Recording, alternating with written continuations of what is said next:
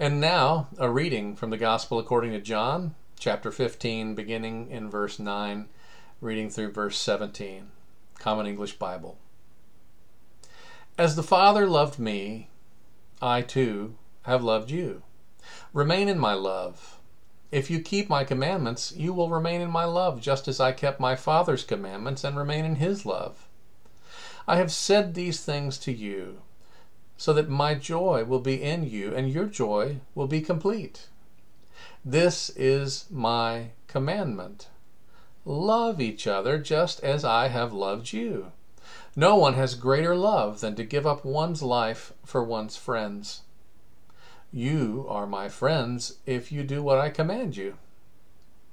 I don't call you servants any longer, because servants don't know what their master is doing. Instead, I call you friends, because everything I heard from my Father I have made known to you. You didn't choose me, but I chose you and appointed you so that you could go and produce fruit, and so that your fruit could last. As a result, whatever you ask the Father in my name, he will give you. I give you these commandments so that you can love each other. Here ends the reading. May God grant us wisdom and courage for interpretation. Thanks be to God. Home. Home is where the heart is, they say. Home is where you hang your hat. Or as Robert Frost once wrote, home is the place where when you have to go there, they have to take you in. This is one of the most fundamental longings that is common to all of humanity. We long to belong. This is the yearning of the lonely and the forgotten who long for a place of warmth and welcome. It is the longing of the refugee and the exile who hope for a place to rest their heads and raise their young in safety. It is the heartfelt longing of those trampled by poverty and war who cry out for a place where justice and peace are at home, and the song of the rejected and the abused among us, for whom home has become a place of harm. Whenever we are filled with doubt or tempted by despair, whenever we have wandered far afield and fear we've lost our way, our hearts still cry out for home. Now, during the early years of our marriage, Cherie and I lived in so many different places that I'm pretty sure we both lost count. Part of the deal was being new in ministry, but part of it was also trying to find our place in this world. We packed and we unpacked. We rented U-Haul trucks and we set up our household in different houses, from Oklahoma to Washington State, back to Arkansas, south to Texas, and then back to Oklahoma, where we have been for the majority of the last 25 years. Sometimes moving was our idea, and other times we moved because our jobs demanded it. We have now lived in the same house for coming up on 7 years, the longest of any place in our 27 years of our married lives together. And yet, for all the packing and unpacking, all the changes of address, we shared but one home. That is, the home built upon our promise to love one another. Now, we certainly don't pretend to hold ourselves up as the perfect marriage. Don't hear me saying that at all.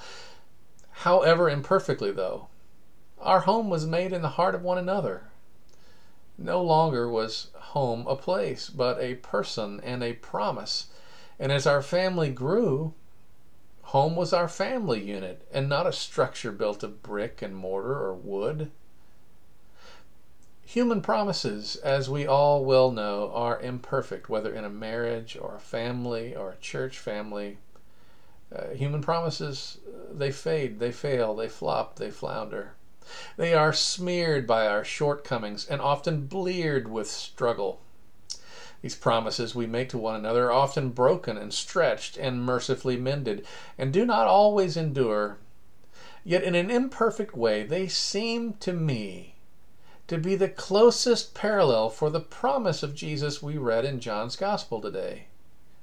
As God has loved me, so I have loved you.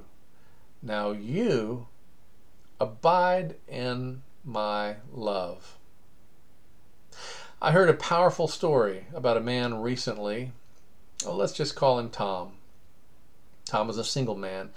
He had his whole life turned upside down and inside out when he became the foster dad of two young boys, brothers, whose own household had become chaotic and deadly. Now, Tom took them into his heart and into his home, and he made a place for them. And these two boys thrived, drinking in the love for which they had long thirsted. In time, they learned to trust Tom's promise that they would not ever be abandoned again, and they relaxed into the peace of a safe and stable environment in which to live. But then, their lives were thrown into turmoil when Tom was approached about taking in a third foster child. He talked with the boys about this prospect, and the littlest of the boys just smiled. All he could imagine was another playmate running loose in the house. But the older boy had many questions. Where would the new kid sleep? Which chair would be his at the table? Where would they put all his stuff? Even though Tom had a good answer to each question, he could tell it wasn't enough to calm the fears in this usually brave little boy. "What are you afraid of?" Tom asked the older boy, and he cried, "But you only have 2 hands." Not true. He had a place in Tom's home and Tom's heart, but he could count. Tom had 2 hands and 2 little boys to care for. If a new kid came along, would he, the bigger and more responsible one, he was wondering, be asked to let go of the hand that guided and protected and connected him to Tom? Like this little boy, friends, so many of us often think of love as a limited commodity that needs to be doled out very carefully. We imagine that God's embrace and unconditional acceptance of us is not large enough to receive everyone who needs a home, or perhaps we fear that we will lose our own cherished place right next to God's heart if too many others come looking for a home. Or since we have rarely, if ever, seen unconditional love displayed up close and in person in our everyday lives, maybe we doubt that it really exists. Or maybe our image of God, our own theological way of conceiving the divine, maybe we're just tired of the whole parent metaphor. God the Father, God the Mother, a personalized God works for many of us, but for others it doesn't inspire us or ring true in our hearts or minds when we conceive of the divine and what unconditional love looks like. Well, take heart, you whose lives are in turmoil and transition. You who live amid the shards of broken promises. You who long for a place of safety, a place to belong. You who have wandered far from home and fear you have lost your way. Take heart today. Jesus taught that love has come to make a home with us. Love has come to dwell among us and to be present for us and in us, even in the down and dirty, especially in the down and dirty moments of life, even when we fear that we have lost our way. To be at home in God is to abide in love. We are granted to a place to be grafted onto the vine, and love courses through our lives like the sap of the vine runs through its branches. We are able to love one another, not just with our own love, but with the very love of God running through us. Jesus says, "Love one another as I have loved you." You can have no greater love than this, that you lay your life down for a friend. So love and pain walk hand in hand across the human heart. Love and pain often cannot be separated from one another by more than a few moments, and at times love and pain are so closely intertwined we can hardly tell them apart.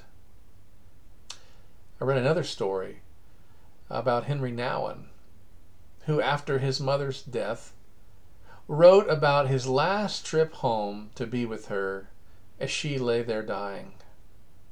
And when Henry Nouwen came into her room, his mother's room, and he sat beside her bed, he said he saw his mother's face as if for the very first time.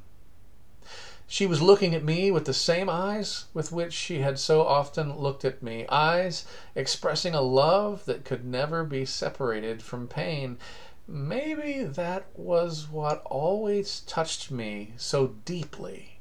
Her eyes, he said, in which love and sadness were never entirely separated. How often had I seen tears in her eyes when I left again after a day, a week, or month at home?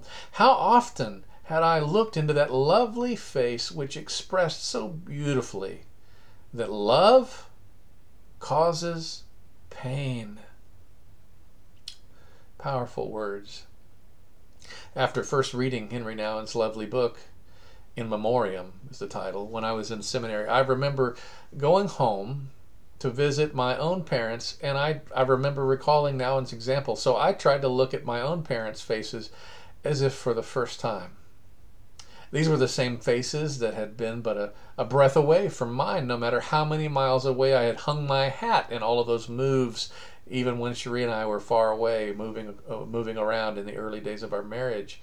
But going back further than that, all the way to my birth. When we gaze upon those we have known the longest in our lives, whether they are parents or friend or some other family member, one who has eyes to see, we can discern in their faces the story of their lives. I saw that day the map of the journey my parents had taken in loving one another, my sister and I, our neighbors and our God. Their faces revealed so much more than the passage of time and the fading of youth. They revealed the passing of the many people who have walked in and out of their home and their hearts, including various adult children such as yours truly, who needed a safe and stable place to return and belong, and still do sometimes, even as a married man many years later. I realize not everyone has this type of relationship with their parents. But friends, we have an opportunity as God's beloved community to make sure that everyone in our faith community, this little tiny corner of God's beloved family, has the opportunity to experience a place to truly belong and call home. Families, after all, come in all shapes and sizes and are not only through birth. In fact, some of the very best families I've ever seen were not by blood, but by choice. Now, John's witness of Jesus in our text was, recall those words, I have said these things to you so that my joy may be in you and your joy may be complete. That was from verse 11 in our text. I don't think that deep joy means our hearts are free from pain and totally filled with love all the time. If we were to look at ourselves in a mirror as though for the first time, I bet we would see deep joy. But that is probably not all we would see if we were being totally honest with ourselves. Visible, too, would be the pain of promises broken and trust betrayed. Not all those on whom we have depended in our lives have loved us back in return. Some of them stole money from us, abused our hospitality, and they broke our hearts. We might hurt like hell, but because the love of God is literally flowing in our veins, no one can break our spirit. The Spirit of God, the Spirit of love divine, to say it clearly, is alive and at work within us. And life really is a process of learning to trust the promise that although there will be human beings who abandon us, who mistreat us, abuse us even, the love of God is here in us to stay, to abide. And when we trust this promise, we cease living in fear and we're set free when we really lean into it to live extraordinary lives, lives of delicious daring. We can even learn to take risks again after being burned or deserted or disappointed. Risks that include the potential for failure and even heartbreak. And we do so because we ourselves have experienced heartache and pain. And we do so in order to open our doors and our hearts to those we meet on life's journey who in one way or another have no safe place to call home. The words of the song Martina McBride wrote seem so poignant in moments like these. She wrote, "Love's the only house big enough for all the pain in this world." And as John's Gospel witnesses of Jesus' teaching, no one has greater love than this, to lay down one's life for one's friends. Believing this, even without taking it completely literally, we can, at the very least, love others with reckless abandon. Laying down one's life does not only mean dying, literally, for the sake of another. It also describes an ongoing way of living, the practice of self-giving, sacrificial love that goes beyond the call of duty. We are called to lay down our lives day after day by setting aside our personal desires and petty differences, by letting go of our self-centered agendas, and by making ourselves vulnerable through risk-taking love. There is pain in this. There is often disappointment in this. There is assuredly uncertainty in this. But likewise, there is also no greater joy in this life that we can ever come to know than the joy found in loving lavishly, even sacrificially. Knowing we have a home in God's love, and God's love has a home in us, regardless of how we live, whether we succeed or fail, whether we are rich or poor, successful or unsuccessful by anyone's standards, we can take the chance of loving those who may never love us back. For joy and pain, friends, joy and pain walk hand in hand across the human heart. Yet God's all-embracing love is love enough. And the promise of this love to abide with us is sure. Freed from having to win the approval of God or anyone else, we can spend with wanton extravagance the gifts of God that God has lavished upon us, sharing with others all that we have been given: our time, our attention, our compassion, our mercy, our talents, our wealth, our hope, our joy. "Beloved branches of mine," Jesus says, "you who abide in the life-giving vine bear a fruitful harvest of love for the sake of the world. Therefore, love one another as I have loved you." Following Jesus on the way of servant love will take us where we may not choose to go on our own.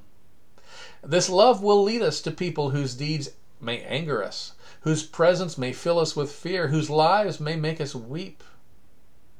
It is this kind of love that will cause us to welcome the migrant, to clothe the naked, to work to ensure that our most vulnerable neighbors have adequate health care and housing.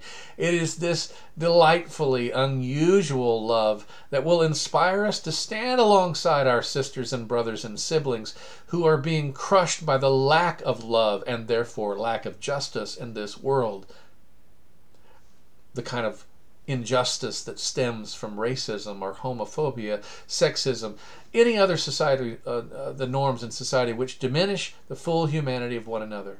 And friends, when we are willing to love like this, God will open our eyes to that which we may not want to see, the depths of human suffering and the suffering of the earth itself, its waters and land and sky, and God will say, "Love as I have loved. Go and bear fruit." Now, thankfully, we're not sent to do this alone. We go with one another. We travel together, you and I, and with other pilgrims, other branches who are clinging to the vine of divine love. And together, we will make a home in the middle of this world where love is the house and the home. A world where many are displaced and feeling alone and far from home. They say home is where the heart is. I tend to agree. I think that's a large part of it. Let's take it a step further based on what we know of our calling. Home is where unconditional love abounds. For you, for me, and for those who desperately need to know that such a love exists. Thanks be to God for this love. Amen.